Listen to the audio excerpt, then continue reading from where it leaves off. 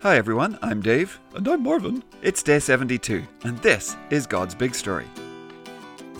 It's a story. It's big. Never boring. No way. For His glory. Always. It's God's big story. God's big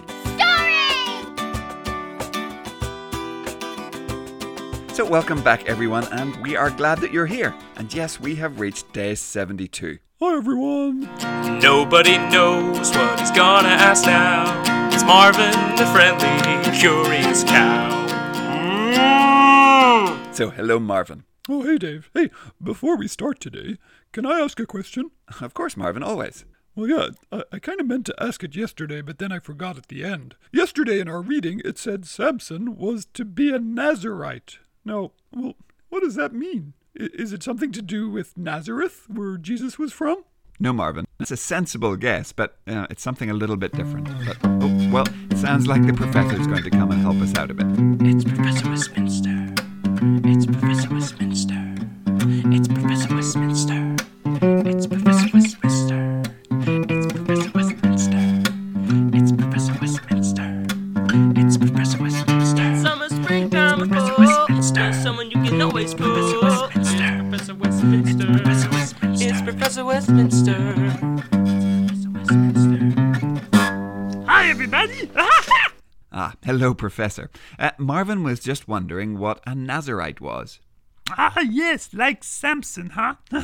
Well, back in number 6, one of the chapters we didn't read on the podcast, God told Moses about a thing called the Nazarite vow, a special promise for people to make if they wanted to separate themselves to God. If they wanted to take some time and say, for this time, I am going to dedicate myself to following God, to move away from anything else. Oh. Yes, so they made a promise, and they would not drink any wine or grape juice, and they wouldn't cut their hair on their head at all, and they weren't allowed to go near any dead bodies.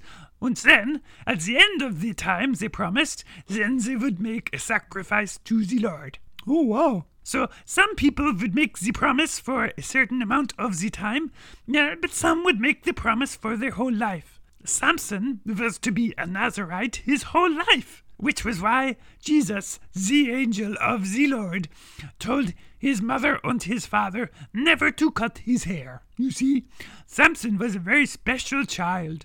He was to be set apart for God his whole life long. Okay, yeah. Thanks, Professor. Yeah, no problem. Hey, I'll see you guys again soon, huh? Bye.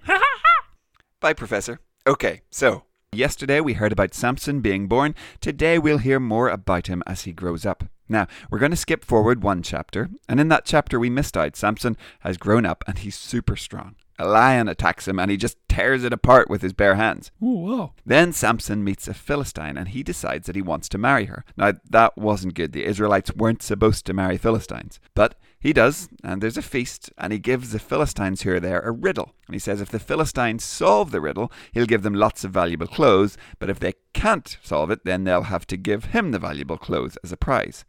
And they can't figure it out, so they get his wife to get Samson to tell her the answer.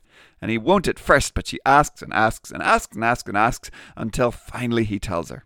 And what does she do? She runs straight off to tell the Philistines. And so Samson loses his bet, and he's so angry he goes off to a Philistine city and he kills 30 Philistines and he takes their clothes and he uses that to be the prize for the ones who solved the riddle.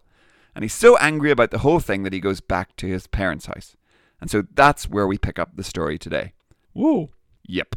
Look, Samson is not a Bible character that we hear about and we think, wow, what an awesome guy doing such a great job following God. We should sure try to be like him. He makes bad decisions. He loses his temper. But, well, let's see what we hear about today. Okay, great. So, who's reading for us today? Today, it's our friend Margaret. Oh, hi, Margaret. Hello.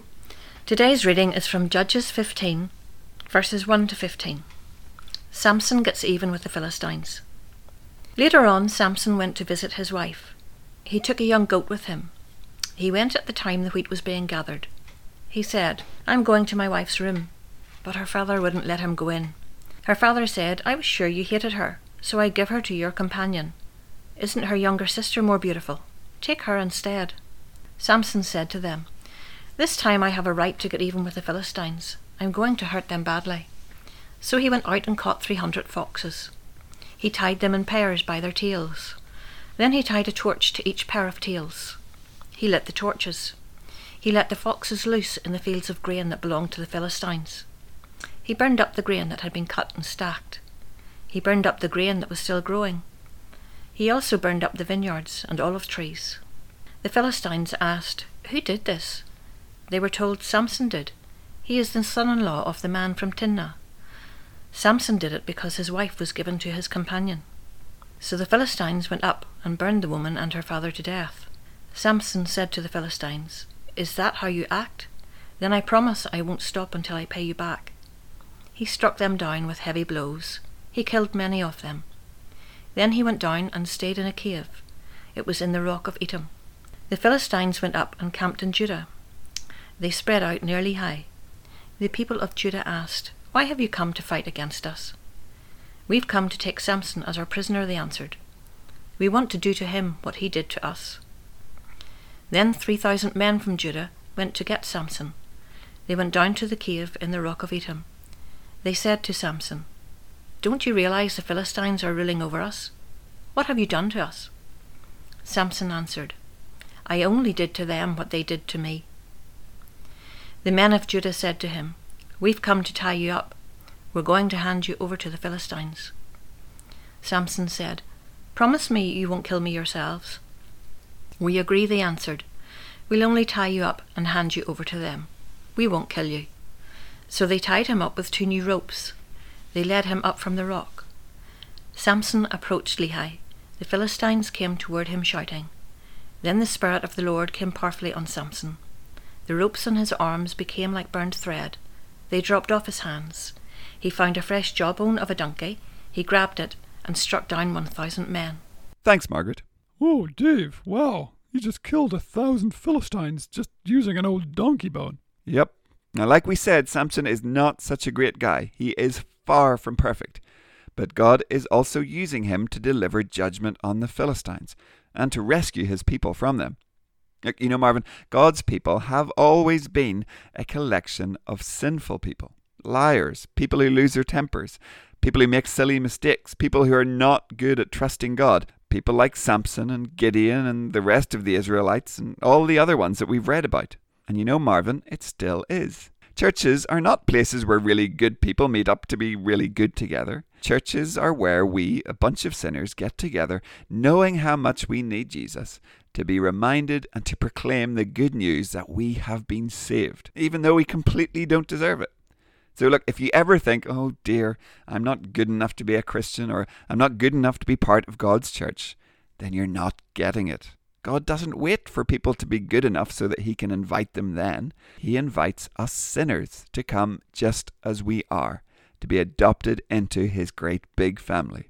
Yeah, no entrance exam, huh, Dave? Absolutely not. If we believe and we ask God to forgive our sins, that's it. We're in.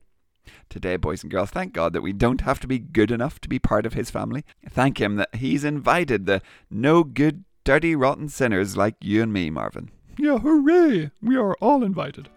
That is right, Marvin. And you know, I think that's a good place to leave Samson, and we'll be back tomorrow to hear of some more of his adventures. Okay, great. Yeah, sounds good, Dave. Hey, bye everyone. We'll see you tomorrow. Goodbye.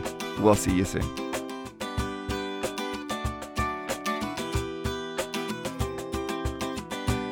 God's Big Story is a ministry of Eden Grove Presbyterian Church. Music and jingles by Dave Josh.